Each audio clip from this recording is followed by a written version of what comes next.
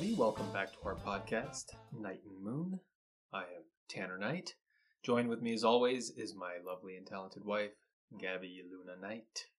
Hi. Hello.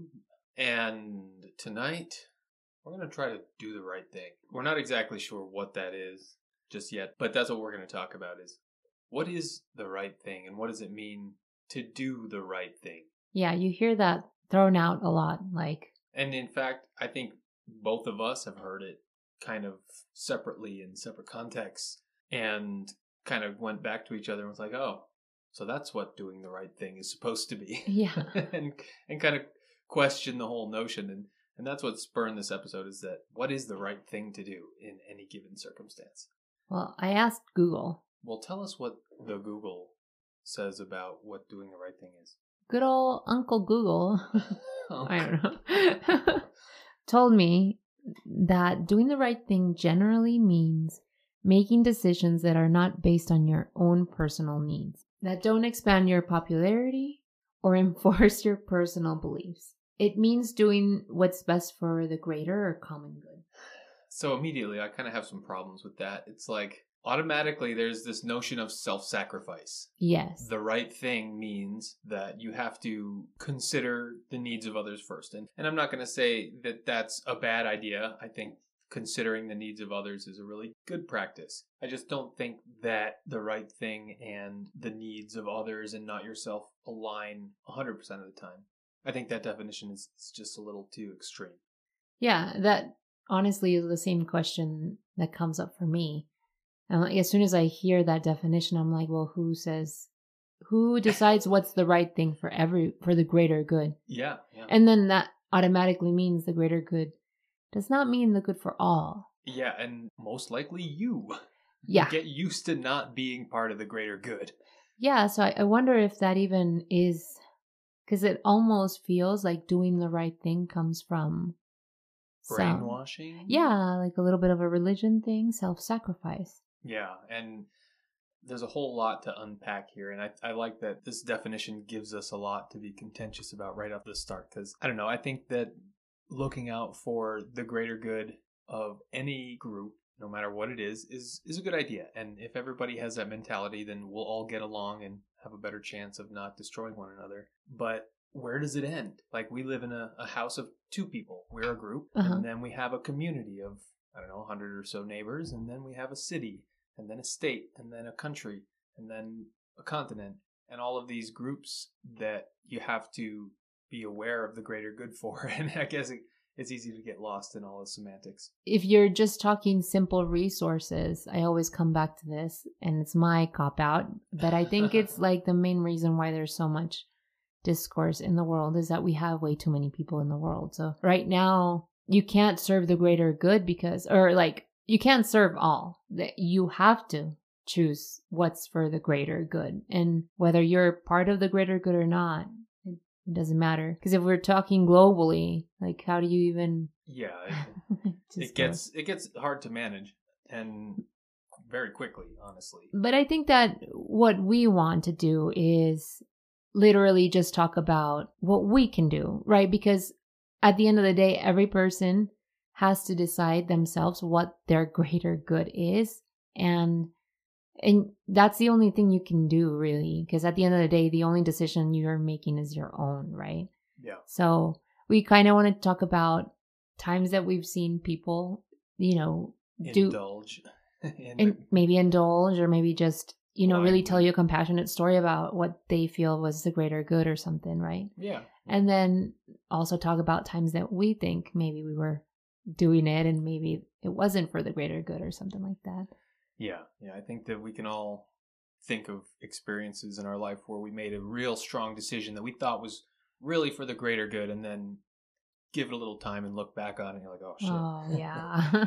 That was probably not a good choice. I know. I feel like whatever memory that is buried deep down. I can't think of anything. I know. Get it out of there. I know how this came up. It's because we talked about it in the masculinity episode. If you haven't heard it, that's the one that came out before this one. Yeah, and I think masculinity is wrapped up in doing the right thing, quote unquote.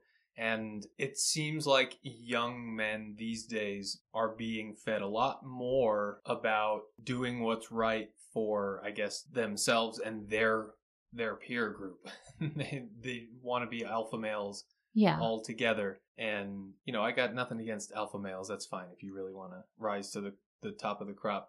But just understand that it rubs people the wrong way. And maybe doing that, you think, oh, well, I got to climb the corporate ladder. And in order to do that, I have to be an asshole.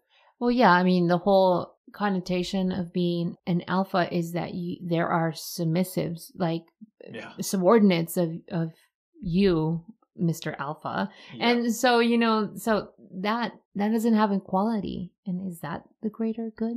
Yeah. So what is the right thing there? Is the right thing for you to be a prosperous and, I don't know, maybe unscrupulous alpha male at times? Or is it truly better to just be entirely equal and just divvy up the resources equally?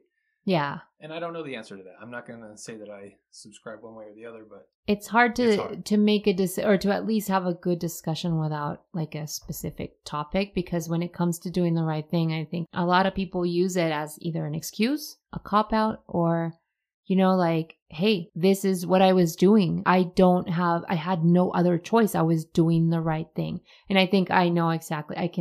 I'm going to volunteer myself.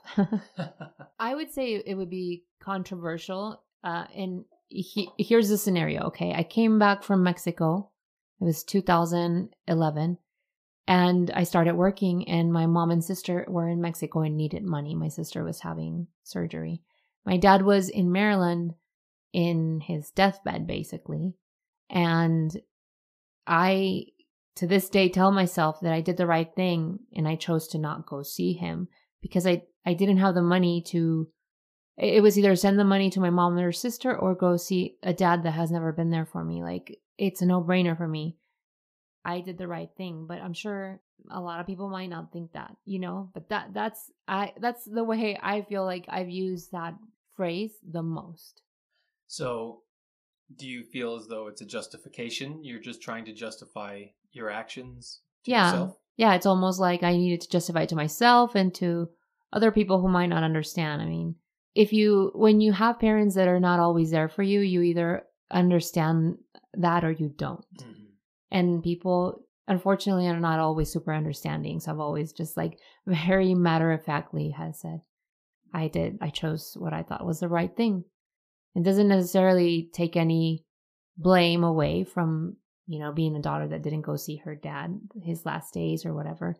But, with being put in very difficult positions, I could only choose one, and I chose that one. Yeah, I think that's one of those personal choices that nobody can really critique you on.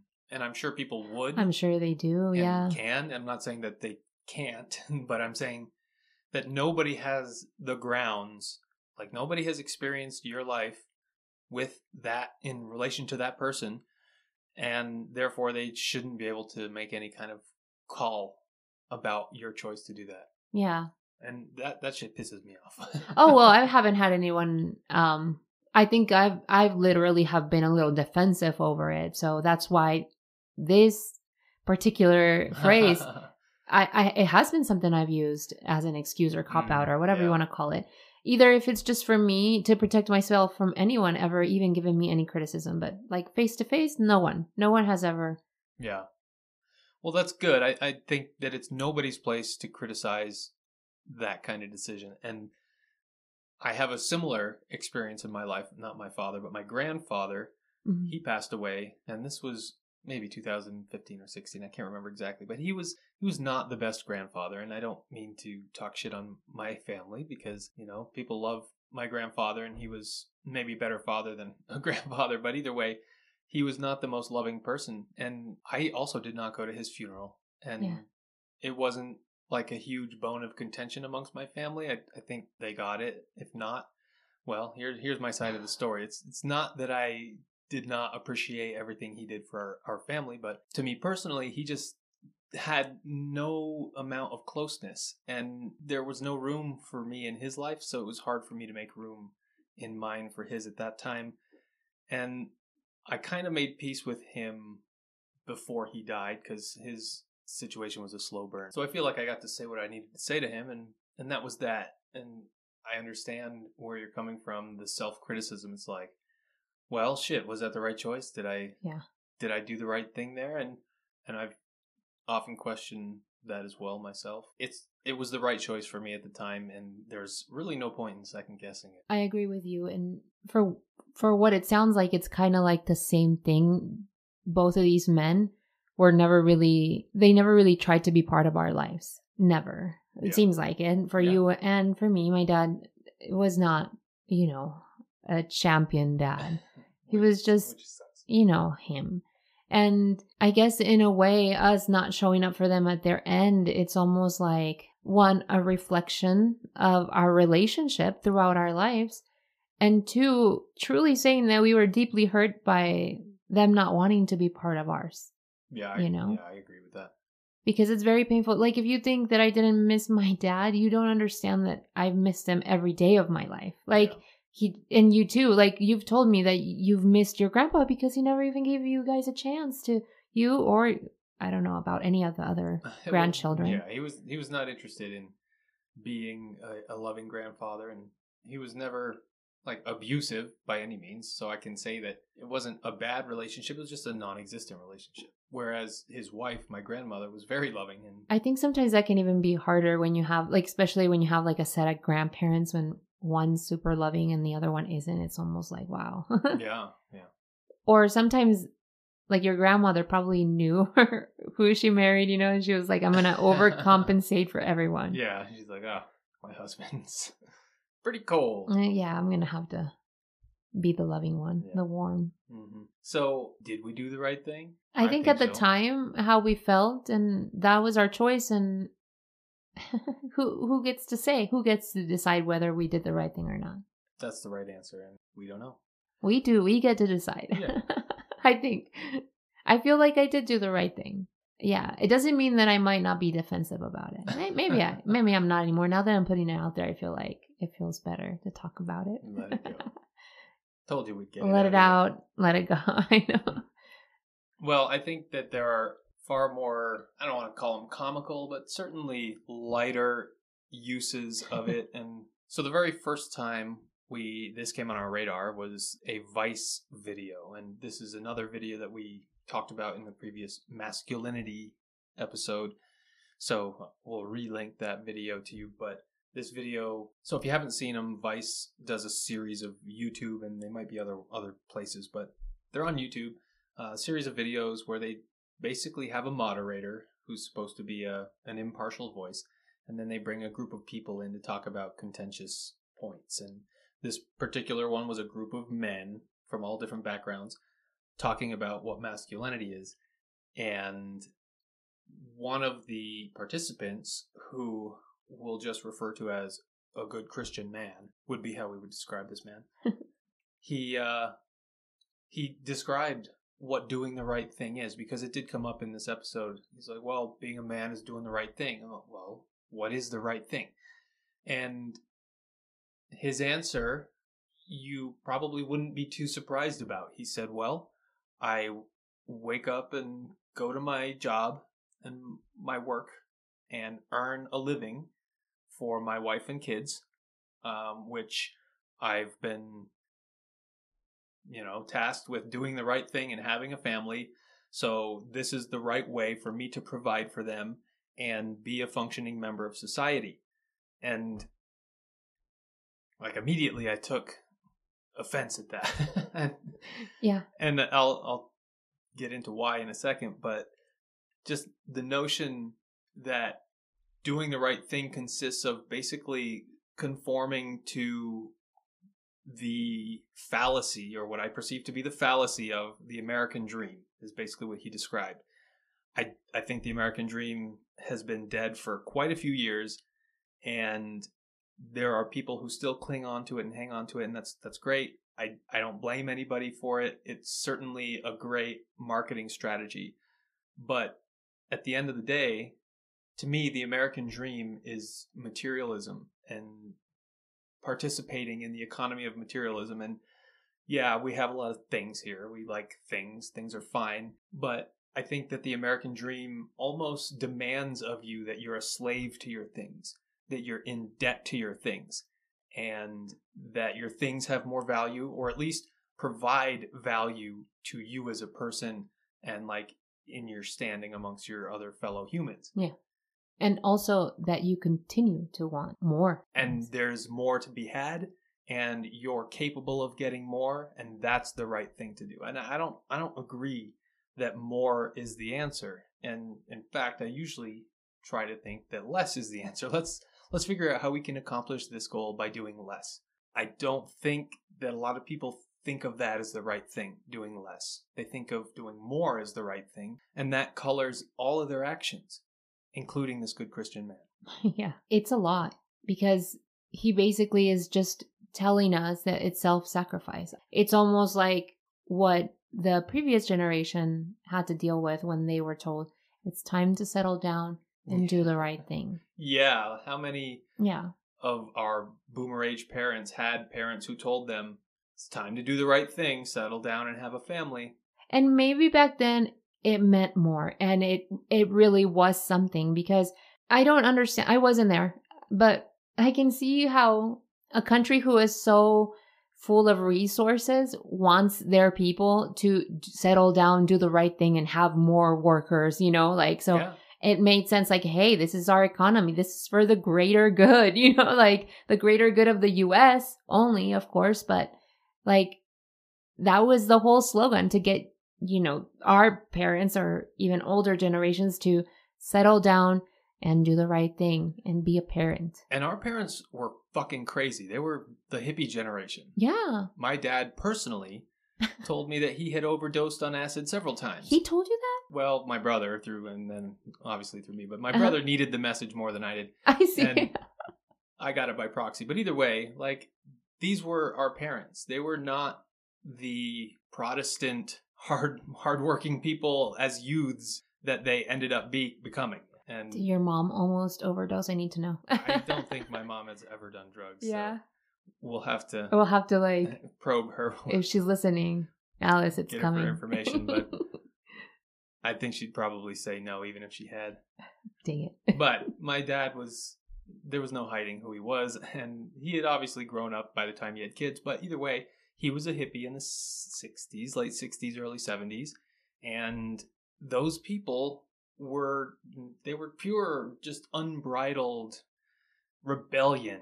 And that rebellion transformed into the most corporate, materialistic generation that ever was. And lots of slogans like this one that really brainwash you, like this one, like doing the right thing. It sets up a whole culture. Yeah, and it kind of enforces its own lack of questioning. Like, if you're doing the right thing, you don't need to question it, because you're doing the right thing. Yeah. So why question whether it's what the right thing is? As long as we all know, wink, what the right thing is. And it obviously has changed over the centuries and generations. Doing the right thing means different things to different people, and the outcome of doing the right thing might have different levels of consequences. Deep down, a group of people just wants to be told what to believe and what to do. And, everybody talks about the exceptionalism of the individual in the United States, but there's more herd mentality in various groups in the United States than a lot of places. And it's a lot due to the control of the media. There's been messaging that's been propagated through various methods for now years. And social media nowadays. And social media has just thrown gasoline on the fire.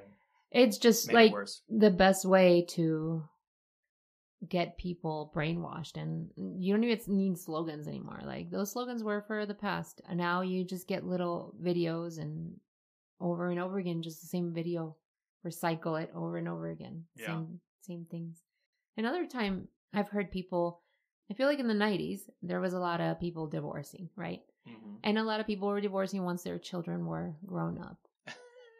And they would say, well, I did the right thing. Yep. I stayed together with your mother and now we're done. Like it's almost like an amicable divorce. It was just like, they're done. They are done doing the right thing. And yeah, what do you think? Because that one. So that's a really interesting topic unto itself. The whole doing the right thing for the children. And I grew up in a place where there were not a lot of rich people. These were pretty much poor white folks. So divorce was not uncommon. And, I saw a lot of my friends' parents get divorced right around the time they got 16, 17 years old, just like you'd said, where I guess they stayed together for the kids and they got to a point where it was just like, all right, you're old enough to know shit's hit the fan. We're done here. Let's call it what it is. And what kind of response did your friends have? They're still children. It's like, even though your kids are surly teens and they think they know everything, it doesn't mean they're prepared to hear, oh, my mom and dad don't like each other. They don't even love each other. They want to kill each other. So yeah, you lied to them. It's a lie and a betrayal. And I think that most parents don't really, I don't know, they don't give that as much weight as they should. Yeah, you know what? That's actually something I'm just realizing now, because I didn't grow up with like a traditional mom and dad together every single time, even though they referred to each other as their only. Well, my mom referred to my dad as his one and only. I don't know what my dad was doing. But imagine just growing up, seeing your parents. Well, you had two parents that were in love. Imagine just like one day they're like, you know what, we were just pretending this whole time. Like, your idea of love is completely shattered. Yeah. How devastating. Yeah. And I think kids don't really have a choice. I mean, you got to base your idea of love on something, and your parents are pretty much the one consistent model. So if that model's broken, then it's really hard for a kid to understand what love is in a real healthy and positive way, and then do the right thing based on that. Because if you're raised in a situation where love represents, heartbreak and leaving and yelling and fighting, then chances are that's what your relationships are going to look like. Yeah. Unless you try to run away from that. Yeah, or the exact opposite. You just do the exact opposite in response, which I think is also an equally extreme way to handle it. I think that my personal problem with interpersonal relationships is just not saying no to people. And, people ask you for your time and you say yes because it's the right thing to do. Yeah. And I'm terrible at this. I know that I try to guard my time as a result because I know I'm bad at this. But if people have a genuine need and I'm available, then I'll typically want to help them and consider that to be the right thing to do, even if they're a shitty friend or, something else. But I think that that's something that I'm guilty of, and it comes down to me being a Leo. Yeah. And loyal to a fault, having that problem. But it's the right thing to do to me to give my time freely. And I know that it's a complete conflict of interest with what I really want to do, which is devote all of my time to the pursuits that I really find interesting and useful. I don't know, maybe that sounds like an asshole that I find giving my time to be too much to ask. It's like, it becomes the wrong thing if you say yes too much. I totally agree. And the time you give is not as quality. Like, you're not even giving, when you're not truly giving from the heart, like you're just doing it because they asked and you feel like I'm going to be a jerk because if I say no or something, then I think that you show up really not wanting to be there sometimes. And I'm not saying you do that, but I feel like personally I've done that, especially when I was single. Like, I was just like, oh yeah, you need something? Here I go. But once I met you, I really felt like I was able to prioritize, oh, I kind of want to get to know, I want to pursue this relationship, and stuff like that. So I would weed out certain things that would drain me more here or there. Yeah. Well, and I think that's the right thing to do because For me, because you only have so much energy. yeah, and I feel like I drain easier. You have a lot more energy and you're able to keep up, but I know you get tired too. So, especially like lately, I know that the beginning of the year gets kind of crazy at work, so that already drains you. Well, and this ties it back to why I said about the masculinity thing, why it kind of hits home for me, because I do wake up and go to a job that is not my absolute preference. It's a job, and Mhm. it's very taxing mentally, and it takes way too much time of my life personally. So I find adhering to the American dream to be kind of a shallow deal, Yeah. and I don't really know another way to do it yet. It's hard to live in the United States without buying into the American dream on some level, if not just home ownership, which is increasingly harder to do.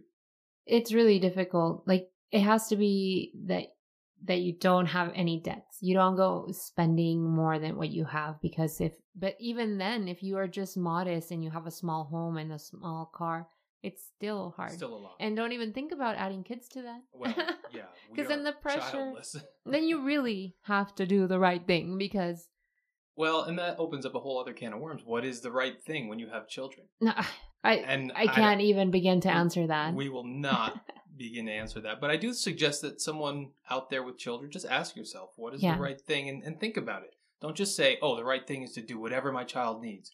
Well, what's whatever is the right thing, not really having all that much money, but putting them or like giving them all the extravagant things in the world.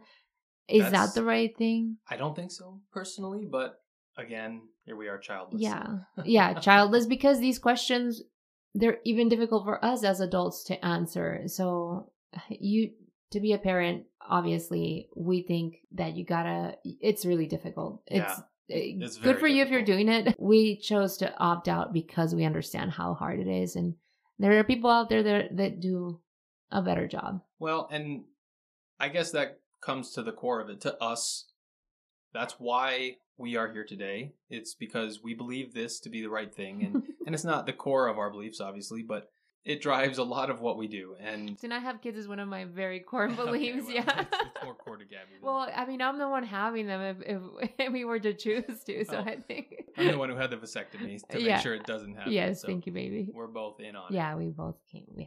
But either way, I think that in our view, we'll just go ahead and state it. I think that I just want to point out though that having a vasectomy or having a kid are not comparable. You cannot say that. I cannot let that slide. Fair enough. Okay, go ahead. We just don't believe in adding to the population and decreasing the amount of resources that already are slim to none here. And a lot of what we perceive as problems with the world has to do with overpopulation. And I'm not saying don't have a child. I think that is an extreme that has been proven to be bad in Japan and elsewhere. You can see that that doesn't go well either. People got to procreate. It's got to happen. But you don't need to have 11 children. At the end of the day, yeah, that's a lot of people. I don't want to go into numbers either because that's like... No, you're going to get hate one way or the other. What I think it's like, if you came from a loving family and you feel like you can provide that to somebody else, I think that you should go ahead and have kids. Yeah. But if you didn't come from a loving family and you feel like you still need to work on, and like even if you still you need to work on yourself, even if you did come from a loving family, it doesn't matter. Like you don't have to come from a loving family to have kids or to not have them. But I'm just saying, if you feel like you need to work on yourself, try doing that before you even consider having kids, because it'll get harder, I imagine, to try and do that and not pass it on to your kid. I mean, I feel like our brains and our souls are like this gem that we never give ourselves the opportunity to polish it throughout our lives. And we came here to do it. And so I don't mean that you have to have a super polished gem, but some of us, myself, I feel like I lived a hard childhood and I need my life for me to polish my gem. And so that's my point of view. If you are to the point where you understand that and you want to just, work on yourself, then I think those people should do that. And the people that can see, their gem already because their childhood was so beautiful or just whatever reason, then those people are the best people to be parents because they will procreate and create loving children and hopefully change the world. I guess that's all you can hope for. That's my hope. It's harder and harder to find. We recently saw this Daily Show clip by Chelsea Handler, who... Oh, so good. I'll be honest, I'm not terribly crazy about Chelsea Handler. I've seen her show a couple times, and it's always been like a little cringy, a little self-righteous, but... A little raunchy. Yeah, a little raunchy as well. She's not afraid to go there, I guess. Yeah. But she was the Daily Show host for, I think, the week, and she had a segment just about why she is childless. And I highly suggest that you check it out. We'll link the clip on YouTube, and I think it's like 5 minutes long. But for the consciously childless, it's like a little manifesto that is worth checking out. And I think childful people should really watch it as well to get a perspective as to why some people choose to be childless. It's not because we hate children or don't want people to procreate. That's not it at all. It's just that it's not the right fit for our life and lifestyle. It doesn't mean that we're just going around and like in Chelsea's little skit. We don't, I'm not skiing topless or getting drunk all the time. Like I don't have a 20-something-year-old lifestyle. We can't do that. You and I don't have that kind of stamina. And it's a little, it's a little unfair to portray people like us party animals because we definitely are not like that. We're responsible people, and there's more people like us who want to have kids who just can't afford them. Yeah. And if we both wanted to have kids, we might still choose not to have them because we might not be able to afford them. Even if we both wanted them, the fact of the money might be a bigger issue, Yeah, just the cost of everything has gone up in the last 5 years. And it seems like anything having to do with kids, they're like, oh, those people got money. Cha-ching, let's cash in. Yeah. And parents keep footing the bill for these very expensive things. And I don't know, I think a recession might change that, but... It's here in Utah, it's really child-oriented. Absolutely. And so it's really, we get to see it secondhand. We're here, this is a child city. Child Lake City.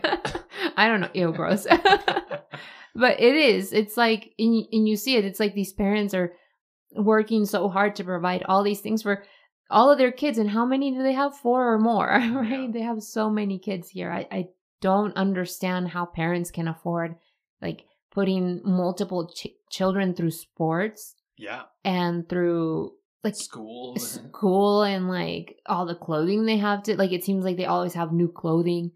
I don't understand it. Yeah. I would be doing the right thing. I think. And maybe that's not I don't know. Yeah. Our version of the right thing in that scenario would probably be to deprive the kid. You don't get to do this. You don't get the Jordans. Sorry. Oh, yeah. No way. It's hard. Luckily, we'll never find out. Yeah. I think, I have to commend one of my friends. She's also my hairdresser, Julie. She is a fine mom. She tells me about her girls and stuff and how they've grown. And she just seems to always lead with honesty when she's trying to teach her girls whatever. I get to hear about it, how she talks. And she's not afraid to lead with honesty. And I think that that's a good parent. As long as you're honest with your kids, I think that they appreciate that. As a child of a person myself, I always appreciate honesty. Yeah. It's really easy to lie to your kids because kids are dumb. I mean, they'll believe anything. And sometimes you have to because kids are also dumb and they don't understand situations of life. We were all kids and dumb. Can you guys hear the dog snoring in the background? So I think the right thing in this case is to truly declare that we probably don't even know what the hell the right thing is. We don't. We just know what the right thing is for us, I think. And even then, it's like you're throwing darts. Yeah. There are plenty of times in my everyday where I'm like, oh, that was not the right thing to do. Well, I merged into that lane. That was not the right thing to do. Oops, I turned too quickly. That was not the right thing to do. And ultimately, if you can stay alive through doing the wrong thing, Mm-hmm. hopefully you can stay alive through doing the right thing. Yes, exactly. Yeah, I guess life is just a series of right and wrong things, and until it's game over. Well, and I think everything is the right thing if you can laugh at it in hindsight. Yes. As long as you can laugh at your own dumbass, then you've done the right thing. All right, let's do the right thing and cap it at that. So if you have any instances where you have done the right thing or the wrong thing, let us know. We'll have a follow-up episode where we talk about these things. And we'll judge whether they were the right thing or the wrong. We will judge. No, we won't. Maybe.